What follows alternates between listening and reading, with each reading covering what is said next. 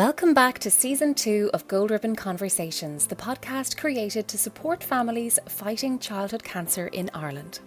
6 children, adolescents and young adults are diagnosed with cancer every week in Ireland, and the Gold Ribbon, which illuminates precious light, love, courage and compassion, is a symbol of strength and solidarity for each and every one. My name is Sinead O'Moore, and it is my privilege to bring you this podcast on behalf of Childhood Cancer Ireland, a charity founded by and led by parents of children with cancer and survivors who know that one of the greatest sources of strength for this fight is conversation. Throughout this podcast, I talk to families impacted by childhood cancer, as well as the experts who care for our children's health, education and happiness. Yes, we talk about the fear and the pain, but we also talk about the hope and the friendship and the community that exists here, because you are not alone. Childhood Cancer Ireland values every single donation while on its mission to help more children, adolescents and young adults survive cancer and thrive as adults, and support all those dealing with the long-term effects of illness and trauma. You can help by sharing this podcast and by texting GOLD to 50300 and donating €4, or visit childhoodcancer.ie for more. Cancer treatment is evolving with new studies, methods and lifelines. In this episode, we are joined by 16-year-old Alex McElhenney and his rock of support, his mother Louisa. In 2017, Alex was diagnosed with leukemia when he was 11. In these 5 years, Alex has fought cancer physically and mentally. His treatment was incredibly long and tough. In 2021, he then faced the news of a relapse, which led to a bone marrow transplant, but again, this wasn't enough. The fight had to continue, as he relapsed again in March 2022. This relapse presented Alex with a new opportunity: CAR T-cell treatment. Originally only available in the UK, but Alex became the first minor to have this innovative, game-changing treatment in Ireland. In this episode, we talk about mental resilience, stamina and mindset. We talk about pain, anxiety and grief for the normality cancer stole. We talk about the wider impact on siblings, family and friends. And we talk about never, ever giving up.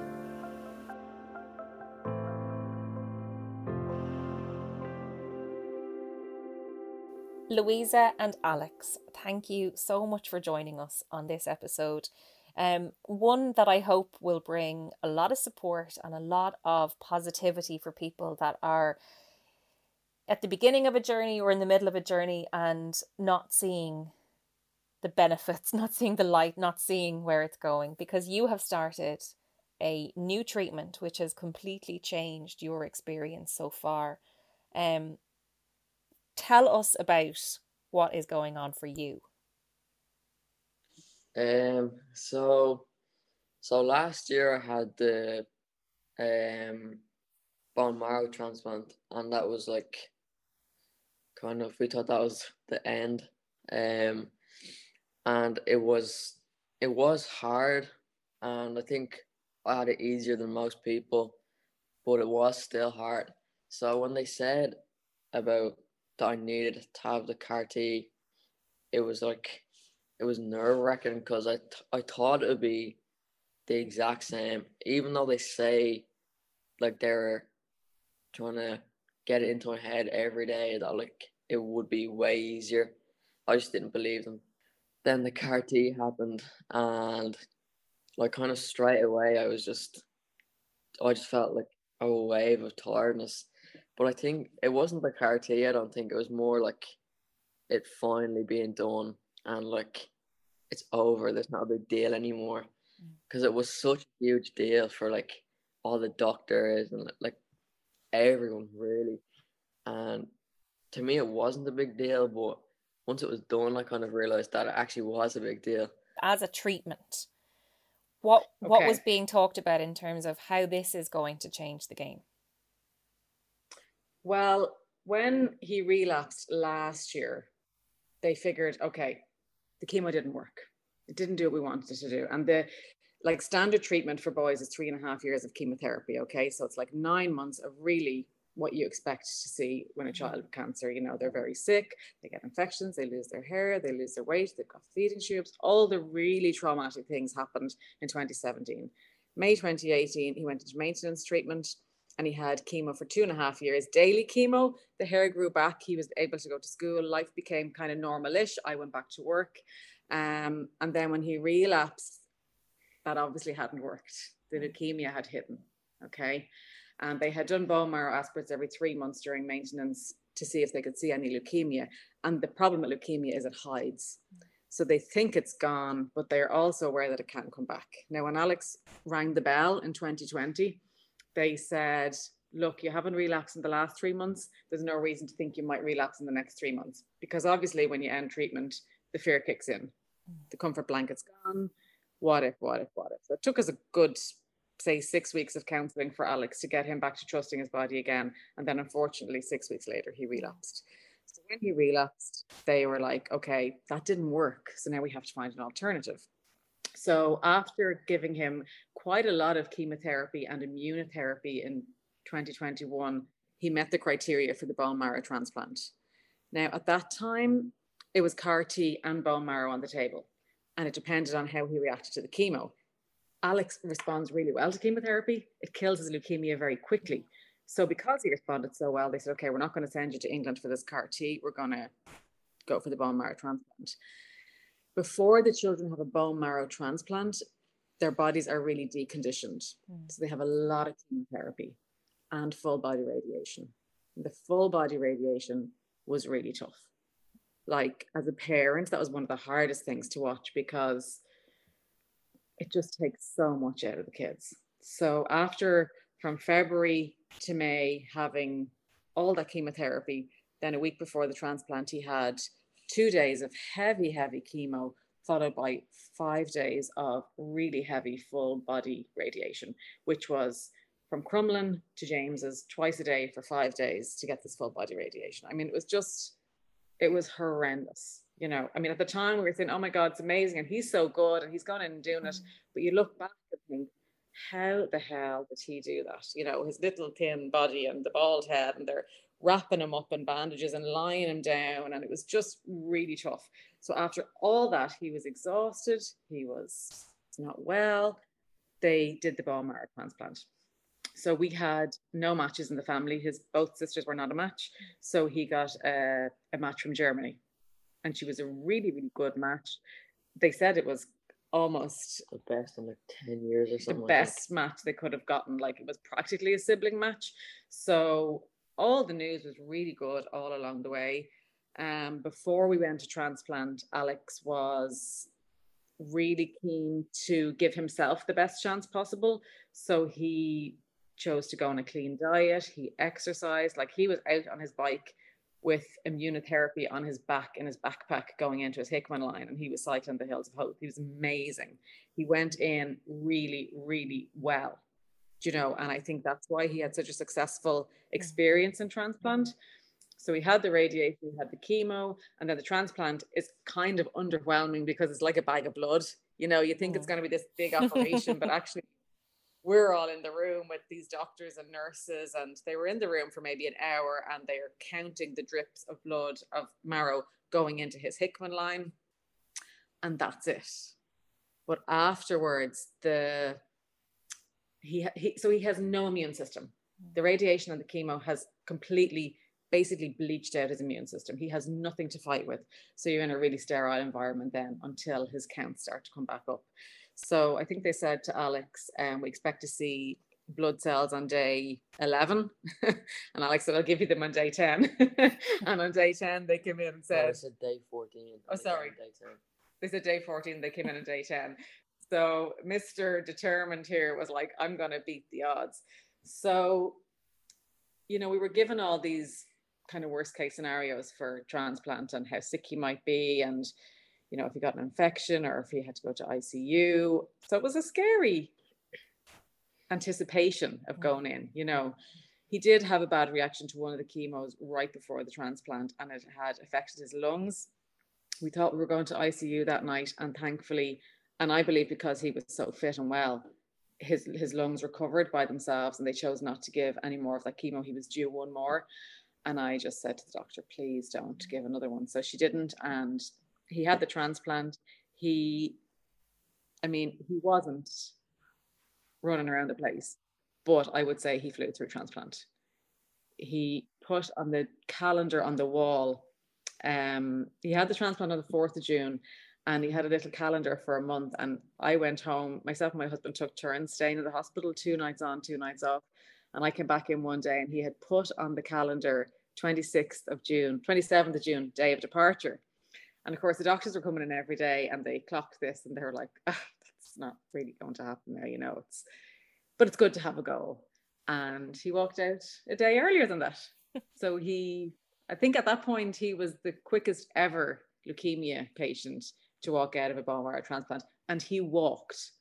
I mean, a lot of kids will go out in wheelchairs because they just don't have the strength. He walked, and he didn't just walk out of the chemo or out of the transplant ward. He walked to the door of the hospital, which is a long walk. The walk to St. John's Ward is like the longest walk in that hospital. It's like a marathon. It's just so long. It's the furthest point in the hospital. It's a long walk. So if you can imagine, you're completely exhausted doing that walk, but he was determined. I'm walking out of here. Where does that come from? Where does that strength and that mindset come from? I don't know. Like, just like when I got into it, like when I was first diagnosed, I was kind of always like that, wasn't it? Yeah, he's a very positive, always a very positive person. I'm very positive intrinsically and kind of would be glass half full. And he's very like me. Alex was never sick in his life before he got cancer. Never. Didn't get colds, nothing. Very happy-go-lucky, very kind of got along with everybody, very gentle little boy. As a little boy, he was very gentle and very just kind of happy-go-lucky. So I think it's intrinsic, but I also think when he got sick. Yeah, I just didn't like it, being sick. I just wanted to, be back out. And I knew that'd be the fastest way to just stay positive. And because I remember saying to you, like, there's no point in arguing with the doctors if they're going to have to do what they have to do anyway. And that's what I just done for like the last 4 years anyway. And then this year I started to like get my way a bit and start arguing back. But we started asking questions. Suppose he wants to take control of his own body. The support systems really helped us to stay positive and to be positive and to continue to be positive. We found energy healing quite early on in Alex's journey, and that became a huge crutch, I would say, for Alex and for me and for the whole family. But that was a really big part of him kind of finding his own way to deal with things, and the likes of the healthy diet and the exercise. He started as a footballer, he ended as a cyclist, but there was always sport in there, and he always had an aim. I'm going to get back on the bike, or I'm going to eat really clean, and I'm going to give my body the best chance. So I think it positive and quite emotionally mature to feel like he could take some control, because as a child, you get cancer, you feel like you have no control over anything in your life. So it's very important for the children, something that they feel like they're controlling, So he had the transplant, and we came home like on air with life. We'd been separated as a family at this point for like 5 weeks. It was really tough, but like that, we kept that kind of positivity going and took all the support. And he came home after about 5 weeks. It was really good. He still had a feeding tube, so he was having night feeds. Getting the weight back up was really important. We were in and out of Crumlin every couple of days, getting bloods and that. But we were doing really, really well until August, and he got a temperature. And we spent 2 weeks in Crumlin at that point.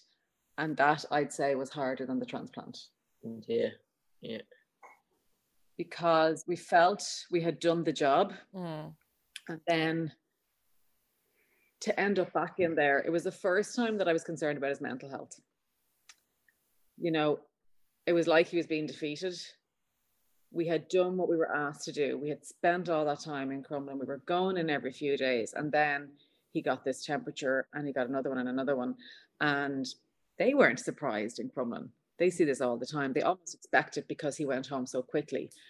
But this is one of those things that I think there needs to be more communication about what can happen when you go home. We didn't know what was going on. And it wasn't until quite far into the stay that we realized it was an after effect of the radiation that he'd had 6 weeks previously. Had that been relayed to us, we might have been prepared for going back in, but we were so ill prepared for being back in. We were done. We were like, the transplant's done. We're done. We're just going to get better and better and better. So we had those few weeks in there, and that was really hard. But when we came home, he rallied again, and he did really well after that, didn't you? Yeah. Then September came along, and he couldn't go to school. He didn't have, his immune system wasn't recovered enough to go to school, so he missed out on school yet again. But he had a tutor coming here once a week. He was keeping in touch with his friends via the PlayStation or the phone. And I think you were getting out very occasionally at that point. And then before we knew it, it was winter and, nobody was kind of going out and pandemic was all being talked about. So everyone was kind of batting down the hatches. So it didn't really matter, And then right before Christmas, he started to have an issue with retaining fluid in his ankles and blood pressure. So they brought us in before Christmas and we ended up staying in again for a couple of nights, but we weren't particularly worried. They said it was probably not a side effect of treatment, which I kind of felt it probably was a side effect, but they'd said no, they didn't relate to, and they were trying to get it under control. But while we were in there, so on the 17th of December last year, they came in and said, your last bone marrow has shown up 0.003 of a leukemia cell. So we were devastated. The two of us cried. We just did not see that coming at all. So they had said to us at that point, CAR T cell therapy is the next protocol. You'll be there in 2 weeks if this is a relapse. So at that point, it wasn't a relapse. It needs to be one cell. This was 0.003. So they did another bone marrow aspirate and they said, go home and we'll contact you after Christmas. So we had the whole of Christmas, the whole of New Year waiting to find out, was he relapsing or was he not relapsing? And we got a call on the 4th of January to say it was clear. He wasn't relapsing. So we jumped for joy. We were just over the moon. They did another bone marrow aspirate then a few weeks later and all clear. So they said, go book your holidays, book your flights, go back to school. Everything is fine and dandy. And then so they're doing 3 weekly bone marrow aspirates at this point. And they said, another 1 or 2 clear and you're in the clear, you're good to go. So we were really thinking, that's it, we're done. And unfortunately, a few weeks later, in March, they rang and said that he was relapsing. And actually, the negative in January was a false negative. Which sounds horrific, but you know what? I really feel that was meant to be, because I think in January we weren't in a place to deal with a relapse. We were just exhausted. Alex and the 2 girls and my husband had COVID. It was a really long month, and I think had they told us then he was relapsing, we would have just collapsed. So in a way, I think it was a bit of a gift from God that we were told he wasn't. We got to celebrate. We got to relax for a few weeks, and then unfortunately in March, their fears were realized and it was a relapse. So when they said he was relapsing, they said it's not a CAR T. And my first thought was, oh God, I don't know if I have the energy to go to England. We were so tired at this point. And the first thing that Valerie, the doctor, said was, you're not going to England. You're going to be the first CAR T cell recipient in Ireland. So I thought, well, look, if that's my mother's in heaven. I said, if she's doing one thing for me, she's keeping us here for this CAR T cell therapy.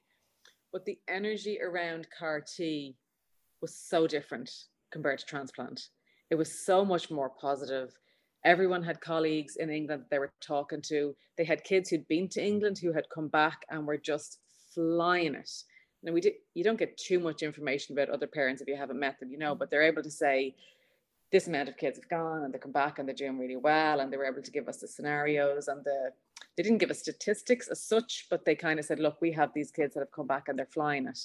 We didn't know of anyone who'd been through what Alex had been through, like 3 diagnoses, anyone who'd gone all the way through maintenance and then relapsed and then had bone marrow and then relapsed again.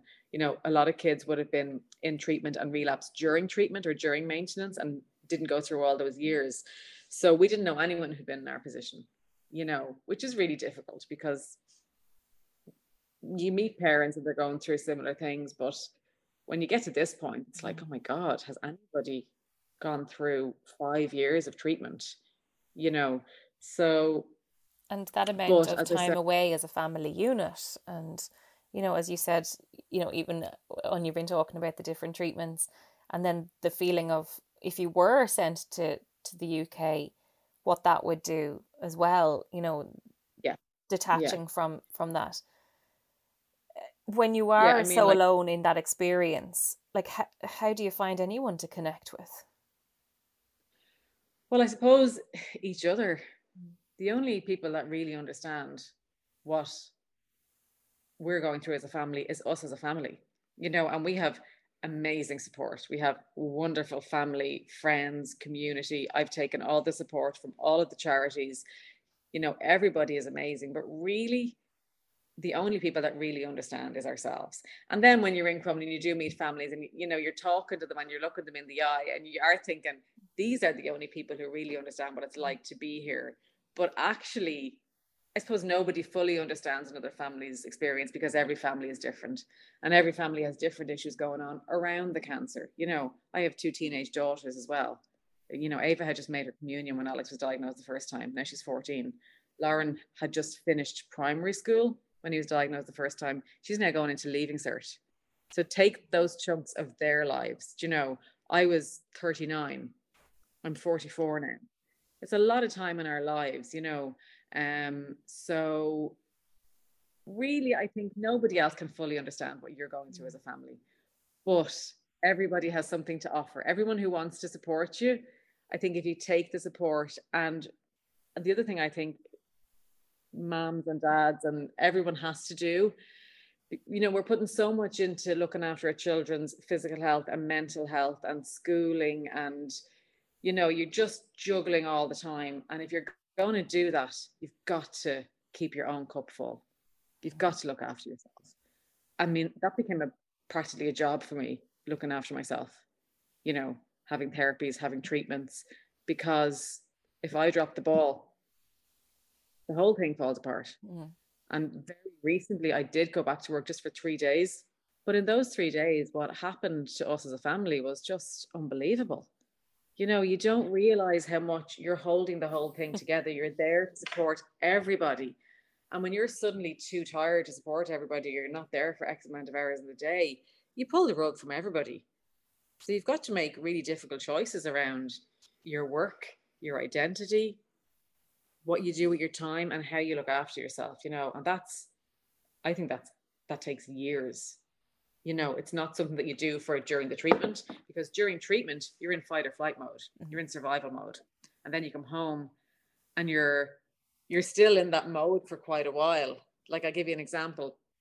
Yesterday, is it okay if I share yesterday's story? I can't remember. Yeah. So we're home now. We're 6 weeks post CAR T. And last week they took the pick out and they said, off you go now for 2 weeks. Now, we haven't not had 2 weeks in Crumlin since last Christmas. So we're delighted. We're, you know, I'm going for my walks. I'm sitting in the garden. And then yesterday morning, Alex got up and he was really worried about himself because he had some burst blood vessels. That's a real fear. You know, we haven't had CAR T and gone home and gone, woohoo, that's over now. We can move on. You know, he still has to learn how to trust his body. So he had these burst blood vessels. Now, he'd gone out on his bike for the first time the night before, and I'd said to him yesterday, it's probably from exertion from being on the bike, but you were really worried, weren't you? Yeah. That's like, so one of the signs of leukemia is petechiae. And I know a burst blood vessel isn't the same as petechiae, but it kind of looks the same. And I'm just like subconsciously examining my body like 24/7 basically. So yeah, that was a worry, and that was one of the things of when I relapsed. I mean, that was one of the signs as well, wasn't it? Yeah. Burst blood vessel. Yeah. And yeah, so. So he's examining his body constantly. So then, which is natural. I can't imagine knowing that something inside your body is working against you, and you're there trying to defend your body when your body should just be doing it itself, and it's not. It's this weird battle that must play out all of the time. Yeah. And I think it was an easier journey to trust his body after the first treatment was over. Like, as I said, it took about 6 weeks. He went to counselling, and then he got back to school and everything. Throw in a second and a third. At what point do you trust your body? Do you trust the treatment? And although we know this treatment is working, we've been told it's working, it's successful, it's going to take him a really long time. And yesterday morning I was saying, no, you're fine. It's just the bike. And then I started thinking, oh God, then your heart drops to your stomach. And then I said to him, okay, I'll contact the blood bikes, and if they could come straight away, which they did, they're absolutely amazing. I took a blood sample and they sent it in. And a few hours later, we rang the hospital, and his bloods are absolutely fine. They're better than they've been in ages. But when my husband came home last night, he said, are you okay? And I said, oh yeah, we just had a bit of a day. Alex was a bit worried. And he said, I can see that written all over your face. Now, I thought I'd coped pretty well with the day, and done what I had to do, and I was fine. But actually, I was then back tense all over and worried, and I didn't even realize it, and it was written all over my face. So the journey after the journey is almost harder than the journey. We spoke to a mother in the season that first went out, in one of the first few episodes, who said how actually there was a real discomfort in treatment ending, that somehow when you're being held by the system and the appointment book, and you're in and you're out and you're being checked and you're being monitored, there's a plan. You're not better, but there's a plan. That actually the fall apart was when the treatment was over, because there's this stillness. But in the stillness, I suppose everything that maybe you were suppressing finally comes up. And you get a chance to process it. Because when you're in it, you don't process it. When you're in it, you're just in it. You don't really think about it. But when you come out of it and you're going for your walks and you're thinking, how the hell did I do that? How did we get through all those weeks apart? How did we support him?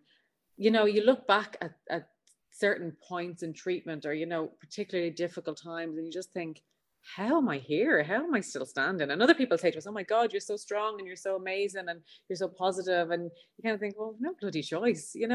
We can sink or swim.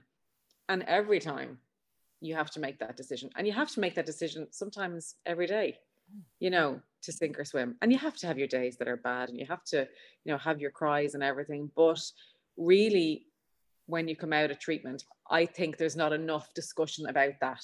And not enough support around that. There's a lot of support when you're in treatment. And I kind of relate it to grief. The only person close to me I've lost is my mom. But I remember the support when she died. And then a few weeks later, everyone goes on with their lives, of course, but that was when I kind of realized I really lost my mom. And it's kind of similar, to be honest with you, that the support is really there when you're in the middle of it. But when you're processing it, the support isn't really there. So you have to support yourself in that, So time moves on, and there's kind of an assumption that everything is well on the surface. But exactly. it's a deep trauma to have occurred, and it takes a lot of unraveling to put the pieces back together, and also the missed time. The time is gone. You can't get that back, as you said, the leaps in terms of your children's ages and how they've evolved, and it's all been in the context of this is happening to your family. And even now we still can't plan. The kids pals are going on holidays and they're saying to me, we've cancelled more holidays than I, than I care to remember. But now when can we go? I don't know. And it's really hard to keep saying, I don't know, to your children, you know, and it's all hanging on what happens to Alex. And that's hard for the girls. It's hard for Alex, you know, but it's all hanging on what his body is doing, what we're allowed to do. So there's a lot of missing out, you know. But there's also a lot of love, and I would never say one without the other, because you really find out how good people are, and you know how much people want to support you, you know. So I think you have to look at that too and kind of go, well, you know, we're really lucky that we've had so much support. And we do know the CAR-T is working. We found out last week. We were told it would take 4 days, and it took nearly a month to get the results back from the UK. But he got the CAR-T on the 30th of May, and last week they came back to say it was, what did they say? CAR-T is detected. So it's in his body, and he has no B cells. So he had B cell leukemia. So the CAR-T is killing the B cells. So we'll have to have them replaced. But it is working. It is doing its job. But this is also very new to everybody in Crumlin. So, you know, I said to the nurse, okay, it's detected. What does that mean? And she said, to be honest, I don't know much past that, but it's working. So we were jumping for joy that it's doing what it's supposed to be doing, but we don't know what the future holds. And although we're very positive and we're so delighted it's working and we believe this is just what he needed, there's still a lot of I don't knows. And you have to process those I don't knows, and as you said, make that decision each day to still live it. Childhood Cancer Ireland knows what an important job siblings do. They brought the Beads of Courage sibling programme to Ireland and continue to fund it. Sibling Beads recognise the important role siblings play in every family and the challenges they face when their brother or sister is seriously ill. This programme helps siblings to tell their own story of courage and helps understanding and communication. To help fund this programme, please text GOLD to 50300 and donate €4, or visit childhoodcancer.ie for more. How have you been able, I suppose, to begin to process the last few years, and how do you plan on making sure that you can, you know, look forward to your teen years, to what's ahead, to the life, the fun that's going to return for you? Like, are you talking to your mum? Are you talking to your friends? Are you talking to your sisters? You know. Yeah. Like I am out a lot now. Like everything has now probably the most normal than the last 5 years have been. So I'm like really starting to get back on the bike as well. I'm like really like I've been on the bike for I've done like 25 kilometers in the last 2 days. I haven't done that for like a year. A year or two. And that's small, but like for me it's like a big distance, you know.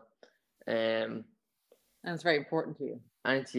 And when I came back 2 days ago, I was like buzzing really. His eyes were just shining.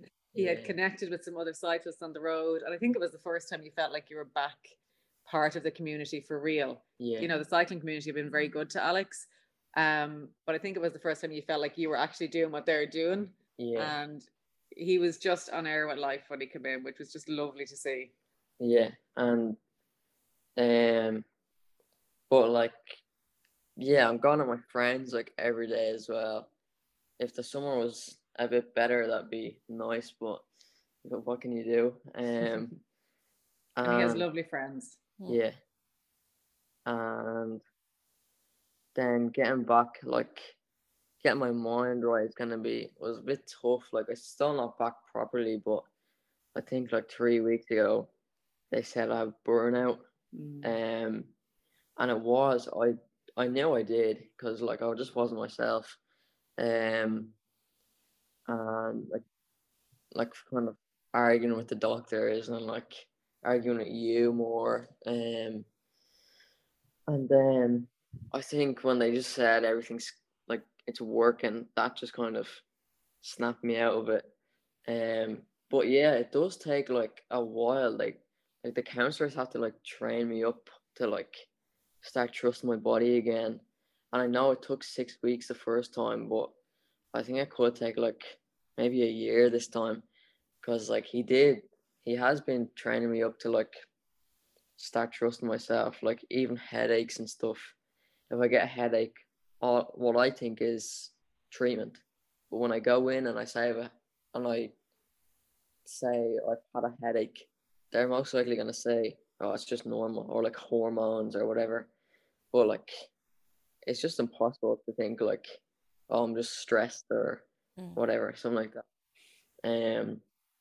So yeah, it took a short time the first time, but it's gonna take a while this time. So I'll just have to go with it, but I'll eventually get there.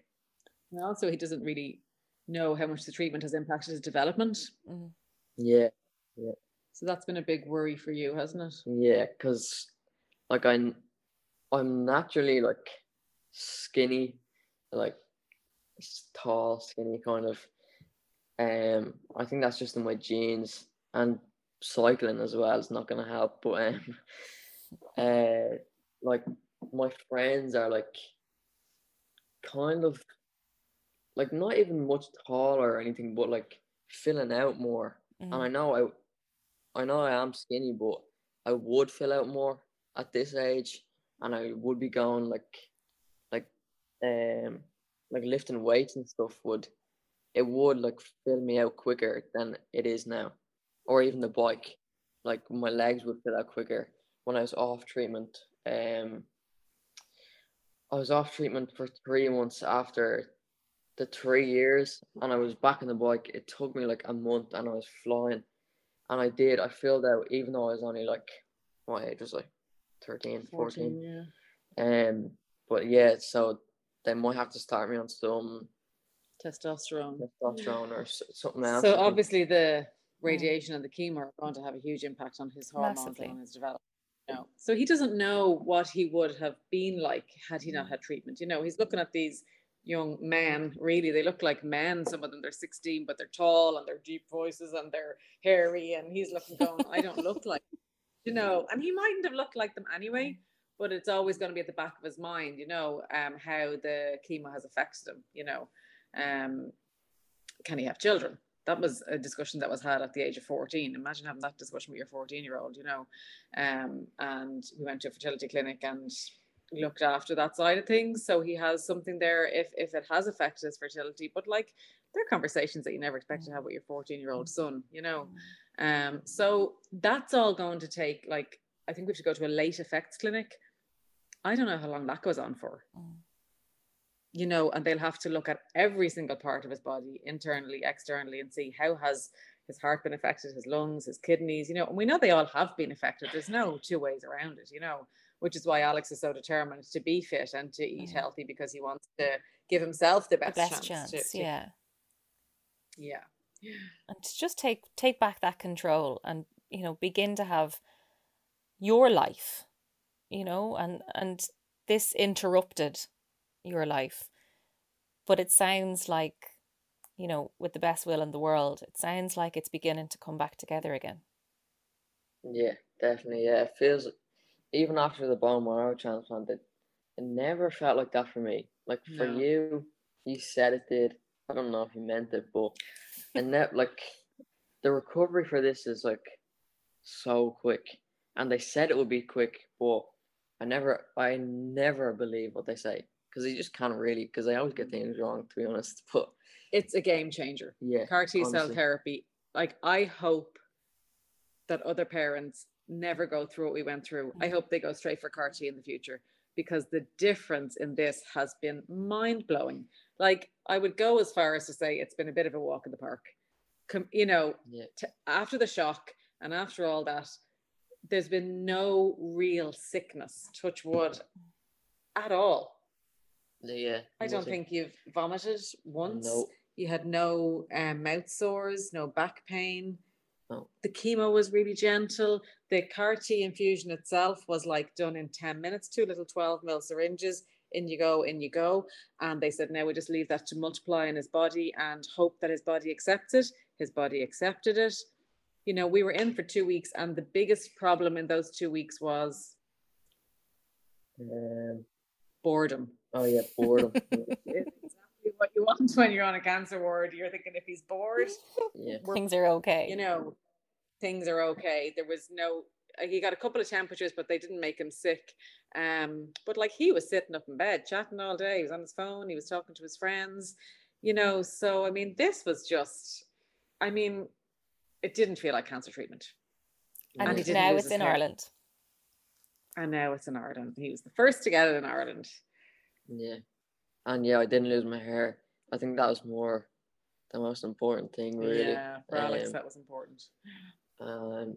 Yeah, like the whole treatment was actually like fine, even the chemo before, but the steroids were like, I think they're underratedly depressing, really. Yeah, steroids are tricky for all the kids, you know, and unfortunately Alex has had to have a lot of them, and they really do. But they don't get it out though that they're gonna be hard. Yeah. Like they say, like when you hear the word chemo, it's like Scary. Yeah. You But already know steroid- enough about it to know that that's not a good word. But with the steroids, you're Yeah. saying you don't know what to expect. No, and you hear steroids in relation to a lot of things, you know, Mm. asthma, and you hear kids having steroid treatment, but these steroids are just unbelievable, you know. They completely take over your mind to the point that you're really not yourself, and it's not your fault, and you don't realize it's not your fault. So as a parent, to watch his moods dip and know that it's not really his moods, and to see him suffering mentally because of a drug is really hard. But then they do have a very important role, and I understand that. But like Alex says, you know, people don't understand the huge impact that steroids have on kids, and they really are in some ways bigger than chemo. Yeah, definitely. So the future's bright. Yeah. I think I haven't been in school for like December 18. 2020 was the last time he was in Yeah. school. So come September, I'll be back in school, even though I'm not really excited, but the excitement will start to kick in soon, I say. And yeah, I feel like after all my treatments, I've never really felt like a satisfaction of it's working, but I feel it this time because it just makes more sense. Like even Yeah. the CAR T, like I've never really understood. Like the first time they gave just chemo, like it's gonna destroy the cells, but like most likely it's gonna come back. You need some. I feel like it just makes sense to have something to replace the cells, and that's what they done this time. Like And it's using your own cells. yeah, it's Like the transplant is always going to be somebody else's Mm. cells. This was his own cells. Your body's not going to reject your own cells. You know, they took Yeah. his cells, genetically modified them, put them back in, and they're armored up now for life. If a leukemia cell comes up, the science is they kick into gear and they kill that cell.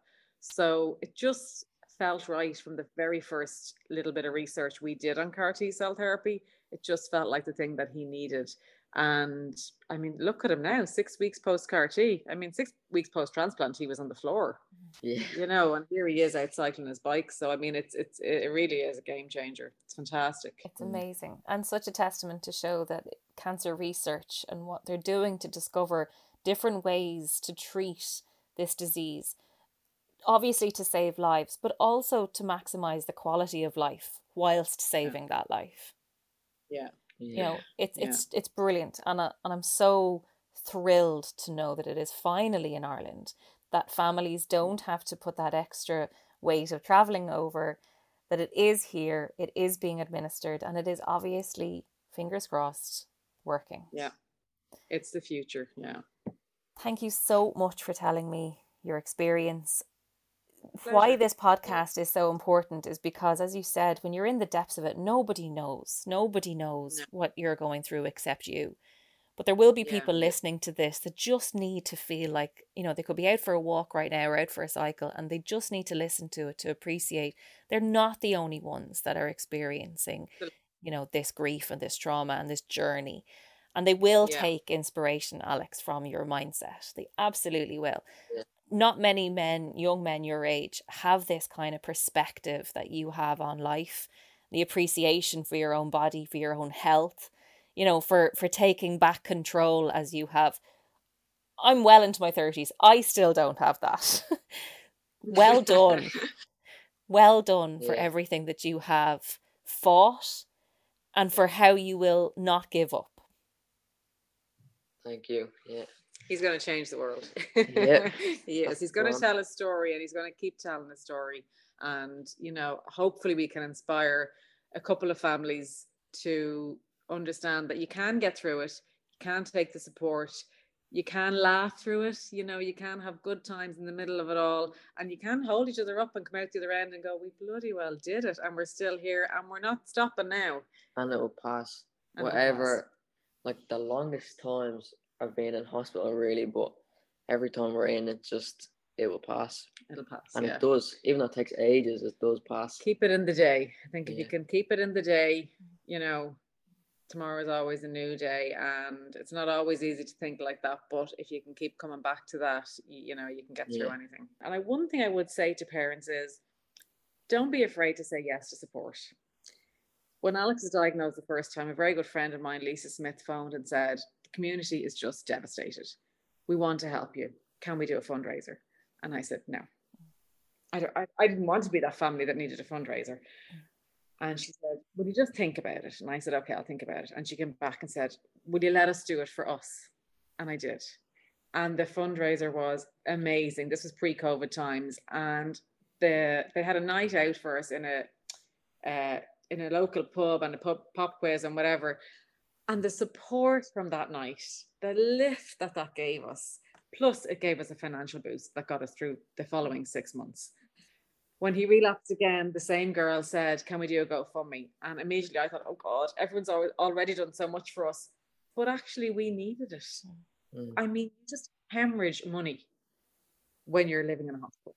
Hemorrhage it between paying for support, paying for parking, paying for food.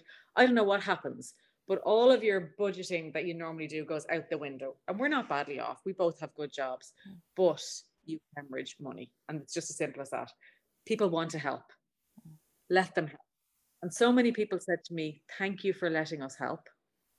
And I thought, oh my God, I'm benefiting from the help, but they're feeling so good about the fact that they were able to help.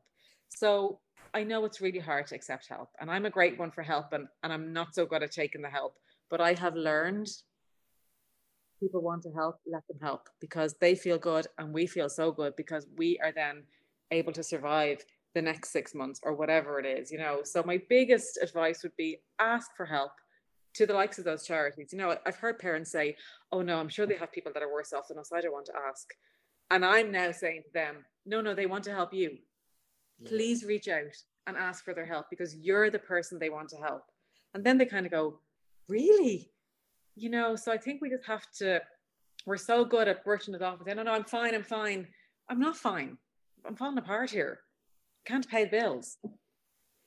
People want to help. So just say, thank you.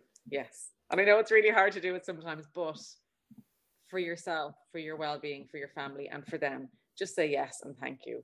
And reach out to charities because they love to hear from families and they really want to help. I know that from Childhood Cancer Ireland. I know it from Hand in Hand and Oscar's Kids. And sometimes you think, oh, I better not ask because I've asked before. And you ask and they say, oh my God, we're so happy to be able to help you. You know, so that would be my biggest advice. Say yes and thank you. And can you help me, please?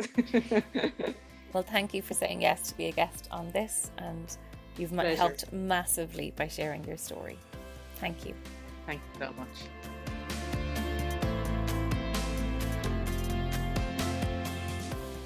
Thank you for listening to this Gold Ribbon conversation. There are more Gold Ribbon stories written by those fighting childhood cancer on our website, childhoodcancer.ie, and you'll find a link in our show notes.